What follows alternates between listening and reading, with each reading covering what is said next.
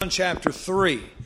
That is where we will begin, and I will give you time to turn to the next passage. Not a lot of time, but I'll give you time.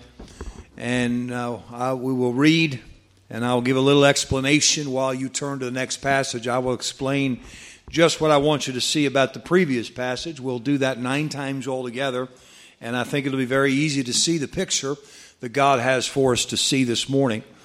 All right, you're in John chapter 3. Let's have a word of prayer. Father, we thank you that one day the gospel message got to us. And Lord, practically everyone here, and perhaps even everyone here, there came a day when the gospel message got to each of us. And we put our faith in Jesus Christ. And now we hold in our hands and in our hearts a great opportunity and a great responsibility to get that message to others. And yes, we understand many things about that responsibility. We understand we're supposed to live it every day. We understand we are supposed to let the Spirit of God work in us and produce His fruit so that we might be the best witness that we can be. We understand that we have a responsibility to actually reach out and present that message as often as possible. But Lord, there is a dimension that is much neglected, and that is our prayer and our giving of money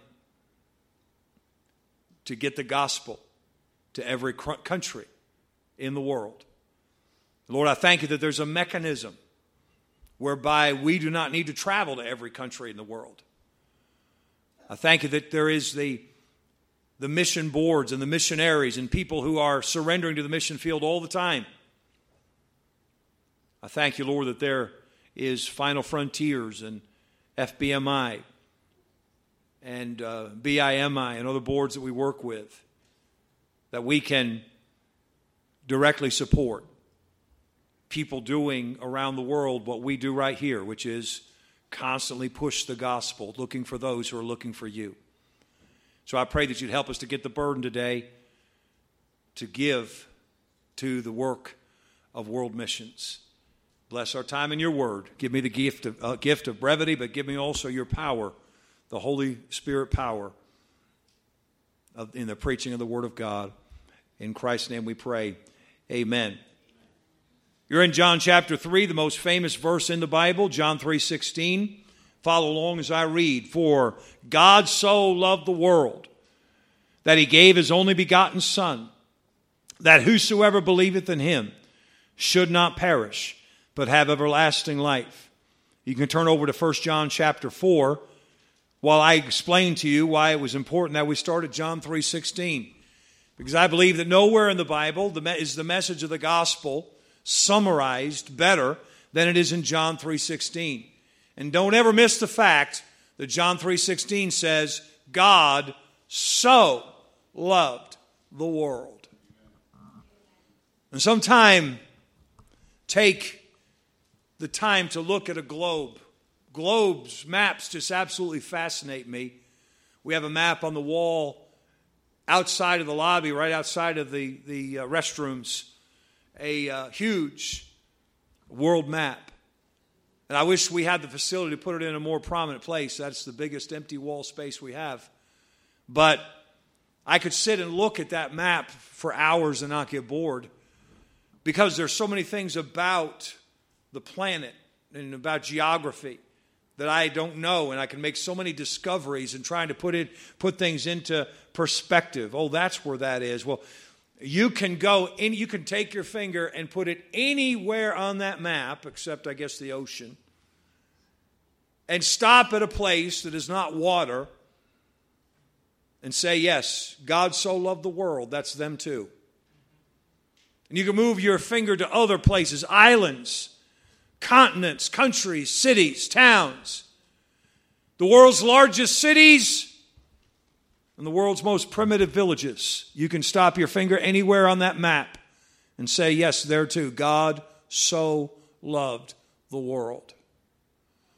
He doesn't love the celebrity in Hollywood any more or any less than he does the child in a primitive country with a bloated stomach dying of starvation.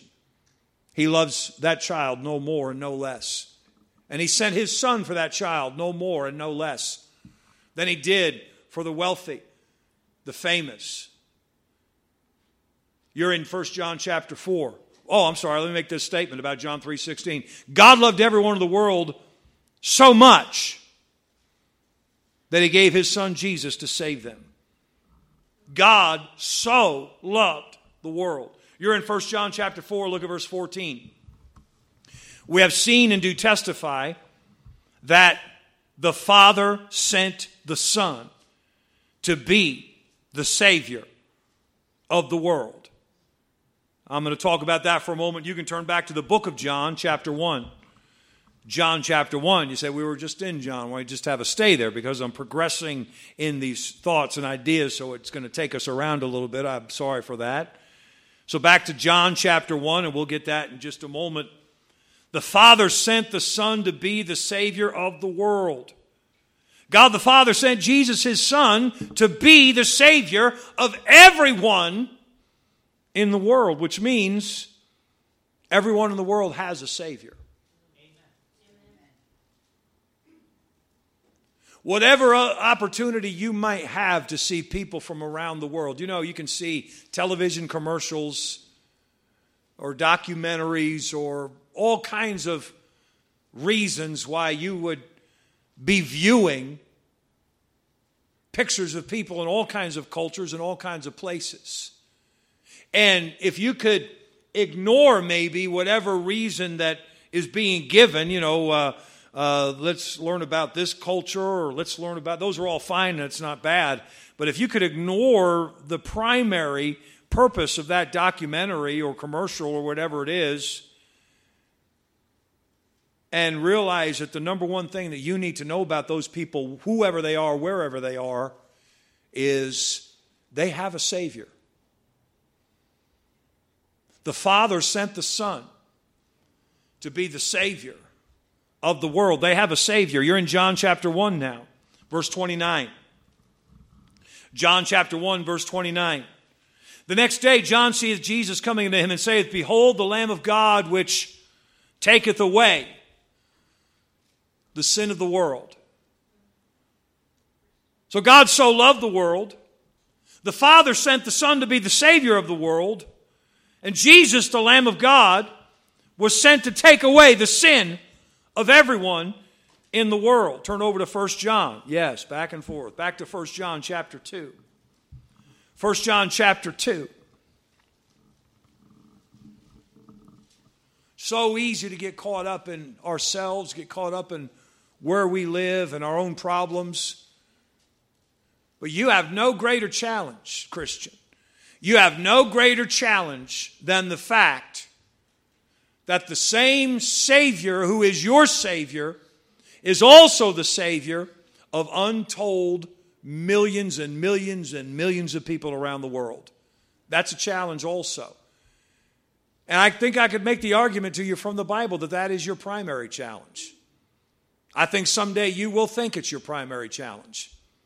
I think someday you will be ashamed of yourself that you did not see it as more of a challenge than making the car payment this month or paying the mortgage this month or getting this fixed or that. Those are, I'm not minimizing those. Those are challenges. Those are the cares of this life. But someday when you stand before Jesus Christ and you wonder, you figure out, man, I afforded the toys. I afforded the fun. I paid for the trips, but I never managed to make it a priority to see to it that the gospel message got to the untold millions around the world who have a Savior but don't know it. Look at 1 John chapter 2, verse 2. It says, and He is the propitiation. Now, the word propitiation, you say, why doesn't the Bible use a better word? Because to be honest with you, there is not a more accurate word. The word propitiation, the best synonym I can give you is peace offering. The offering for sin that appeased the wrath of God is the accurate definition of propitiation. The offering for sin that appeased the wrath of God. And Jesus is the propitiation. That's what propitiation means. So he is the peace offering for our sins, and not for ours only, but also for the sins of the whole world. Why is it that we only care to know that he is our peace offering? And our children and our moms and dads and brothers and sisters and relatives, and once we get past them, well, that's not our problem. But the Spirit of God led John to say, not for ours only, but also for the sins of the whole world. Jesus is the peace offering to God on behalf of every human being. Turn back a few pages to 1 Timothy chapter 4. 1 Timothy chapter 4, while you're turning, let me remind you what we have seen so far. God loved everyone in the whole world so much that he gave his Son Jesus to save them. God the Father sent Jesus, his Son, to be the Savior of everyone in the world. Jesus was sent to take away the sin of everyone in the world. Jesus is the peace offering to God on behalf of every human being. Yeah, now you're in 1 Timothy chapter 4. And look at verse 10. 1 Timothy 4:10. For therefore we both labor and suffer reproach because we trust in the living God, who is the Savior of all men, especially of those who believe. Who is the Savior of all men, especially of those that believe. Jesus, turn back to 1 Timothy 2, we'll get there in a second. But what we just read tells us that Jesus is prepared to be the Savior of everyone in the world. And he will be the Savior of everyone who will believe on him. Let me read that to you again. Who is the Savior of all men, especially of those that believe. So Jesus is waiting to save that person who lives on 15 cents a day in country after country after country. I just heard the story recently. I don't even remember. I think it was at the Church Planners Conference in Rhode Island. I think it was. Of someone on a missions trip. And they were traveling somewhere in a Jeep to get to a meeting. And they came to a tree that was in the middle of the road, if I'm not mistaken. Does this sound familiar to you? I'm not sure where I heard it. A tree in the middle of the road. And they couldn't, it was a wide footpath, but they couldn't get the Jeep through there. So they labored and labored to get the Jeep around the tree. And the driver, who was one of the missionaries, went to somebody who lived in a little hut nearby and talked to him. And when they came back through the next day, not only was the tree gone, but the stump was out of the ground. Now, you know, to get a stump out of the ground with proper tools is a significant job. Well, this guy had very little. I mean, he had maybe a saw. That was it. And they came back, and the stump was gone. Well, come to find out, he had worked all day long just because the driver of the Jeep said, I'll give you 15 cents. He worked all day long for 15 cents because he made so little that 15 cents was a day's pay for him to get that stump out. There are places, I remember hearing years ago, that something like 15% of the world, their great challenge every single day is to find clean drinking water. 15% of the world.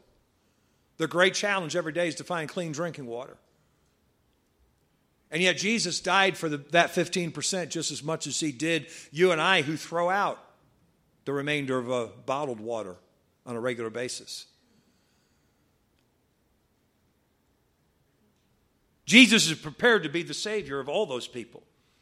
And it's not difficult to pull on our heartstrings when it comes to people living in poverty, but the fact is, he died for the wealthy, who many times are much less likely to put their faith in Jesus Christ because, after all, what do they need? We have wealthy people all over our town, very wealthy people. Many gated homes, many gated communities. And we've got to find a way to get the gospel to them as well. We've got to pray for them to be saved as well. And Jesus died for them as well.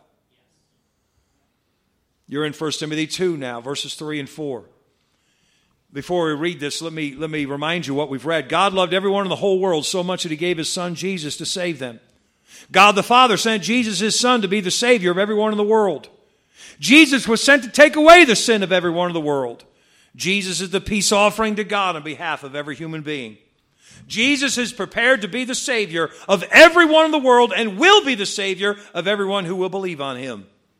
Now don't miss this, because there's a lot of people that teach that this isn't true, but it's right here in the Bible in black and white. 1 Timothy 2, verses 3 and 4.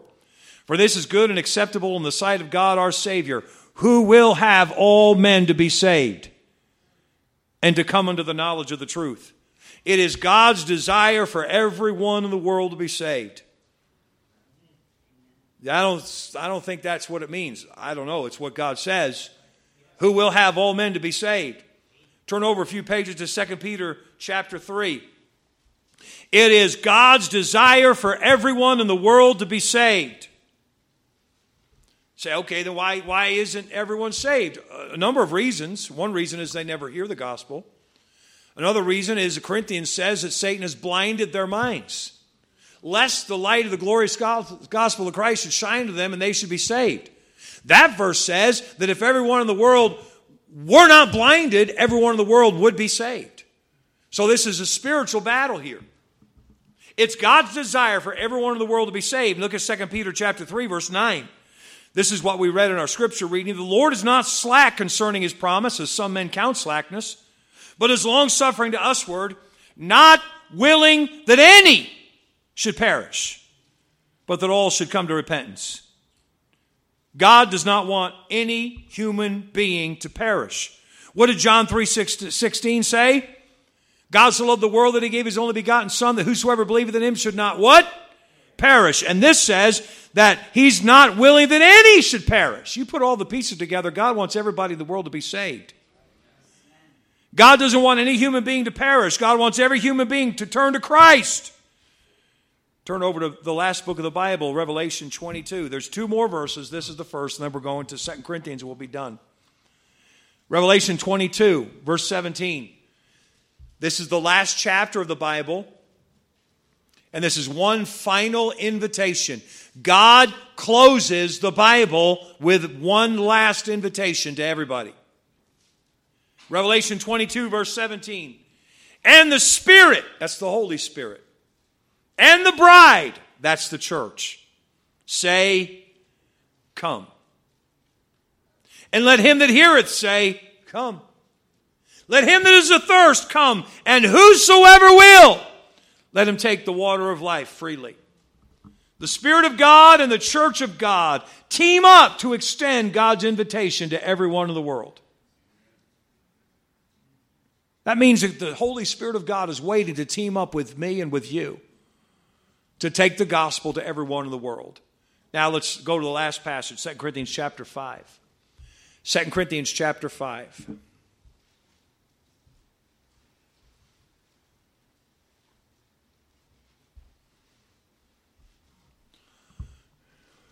There's a lot of ways to approach the opportunity and the responsibility of missions that we have. If you're not familiar with the term missions, what am I talking about?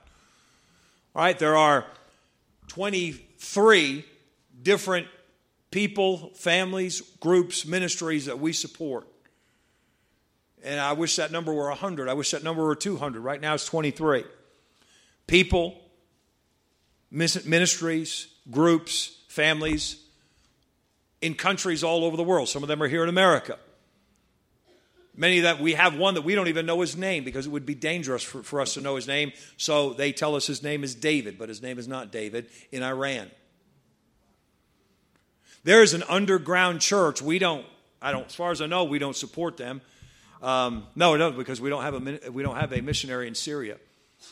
But there was an underground church in Syria that was on the same street where the street was that where Paul was sent when he went to Damascus. There was a Final Frontiers missionary. There are Final Frontiers missionaries in Libya, in Iran. in these places where Christians are being killed, and they have churches meeting in hiding underground right on the same block where the capital of all this terrorism is taking place. I'm saying we have an opportunity to support them in prayer and to support them with money. And I hope for the day that we can have Brother John Nelms to come back. He can tell us all about all these things. But look at 2 Corinthians chapter 5, verse 19. To wit, that God was in Christ, reconciling the world unto himself, not imputing their trespasses unto them, and hath committed unto us the word of reconciliation. Did you get that? Jesus Christ makes it possible for man to be reconciled to God because Jesus Christ paid for man's sin. And the work of reconciliation is complete. And now he has committed to us the word of reconciliation. That means every human being can be reconciled with God. But it's our responsibility to get the word out. And that's where missions, our church missions program, comes in. We operate in a system that's called Faith Promise Missions. Now let me be just clear with you. I am not an expert on missions, and there's so many things that I have to keep rolling that I am not able to focus my attention on practically any of them. If I could give my full-time attention to missions, and I pray someday we have a staff member whose job it is to be just their total focus on missions, we could see that number go from 23 to maybe 200 or 300 or 1,000 missionaries. See, that's impossible. There's churches that are not huge churches that have that many missionaries. But it takes, okay, we have today is our Mission Sunday. And even on this day, with so much that we keep, a Sunday service and Sunday school and all these things, they don't just happen. So many things are prepared for. Hours and hours and hours of preparation go into just making the church service happen and Sunday school every week. And so I'm not able to devote. If I were able to devote all my time, Lord, we would keep missions before you all the time. You'd be hearing about missionaries constantly. It would be constantly before you, and the Lord would move in your heart to pray and to give and to communicate with our missionaries. Just frankly, I'm not in a place where I can do that. But on this one day, I present to you this thing called Faith Promise Missions. And what that is you make a commitment to the Lord. You don't make that commitment today, you'll make it next week. Next week, you'll make a commitment to the Lord to say, every week of 2018, I will give this amount to missions. I want you to understand something. We don't report this to anybody. This does not help our church in any way. Financially. Spiritually it does. But not financially. In fact, financially, it would be smarter if we didn't get to send your money to missionaries. It would be more money for us. Why do we do this? Because I want you to stand before God and be well rewarded for what you accomplished on this earth. And so when you give $1 or a couple of dollars, or many of you give many dollars to missions every single week in the offering, that money tells us how many people that we can promise our support to. And you literally are directly keeping those missionaries on the field. And we can have more of an impact for God. I'm going to may have Brother Corky come and take these and get these out to a couple of ushers and make sure everybody gets one. Now, you're not going to turn this in. We'll give you a card next week to turn in. This is just for you to prayerfully consider this week. Thank you. This is for you to prayerfully consider this week. Our goals for 2018, we want to add 3 Final Frontiers missionaries, put them on the field, and we want to add 1 American sent missionary to what we're doing. To accomplish this, we require 50 people to give $1 more per week to missions in 2018 than you gave in 2017. So for your own understanding, Don't fill this out here. You're not turning this in. This is just for your own consideration, your own calculation. I want you to assess what you gave to missions each week in 2017. Then I want you to decide what you'll add to that amount each week in 2018. And then next Sunday, you come back. You don't have to bring this paper with you, but you come back with this number in your head, the total amount that you'll give to missions each week in 2018.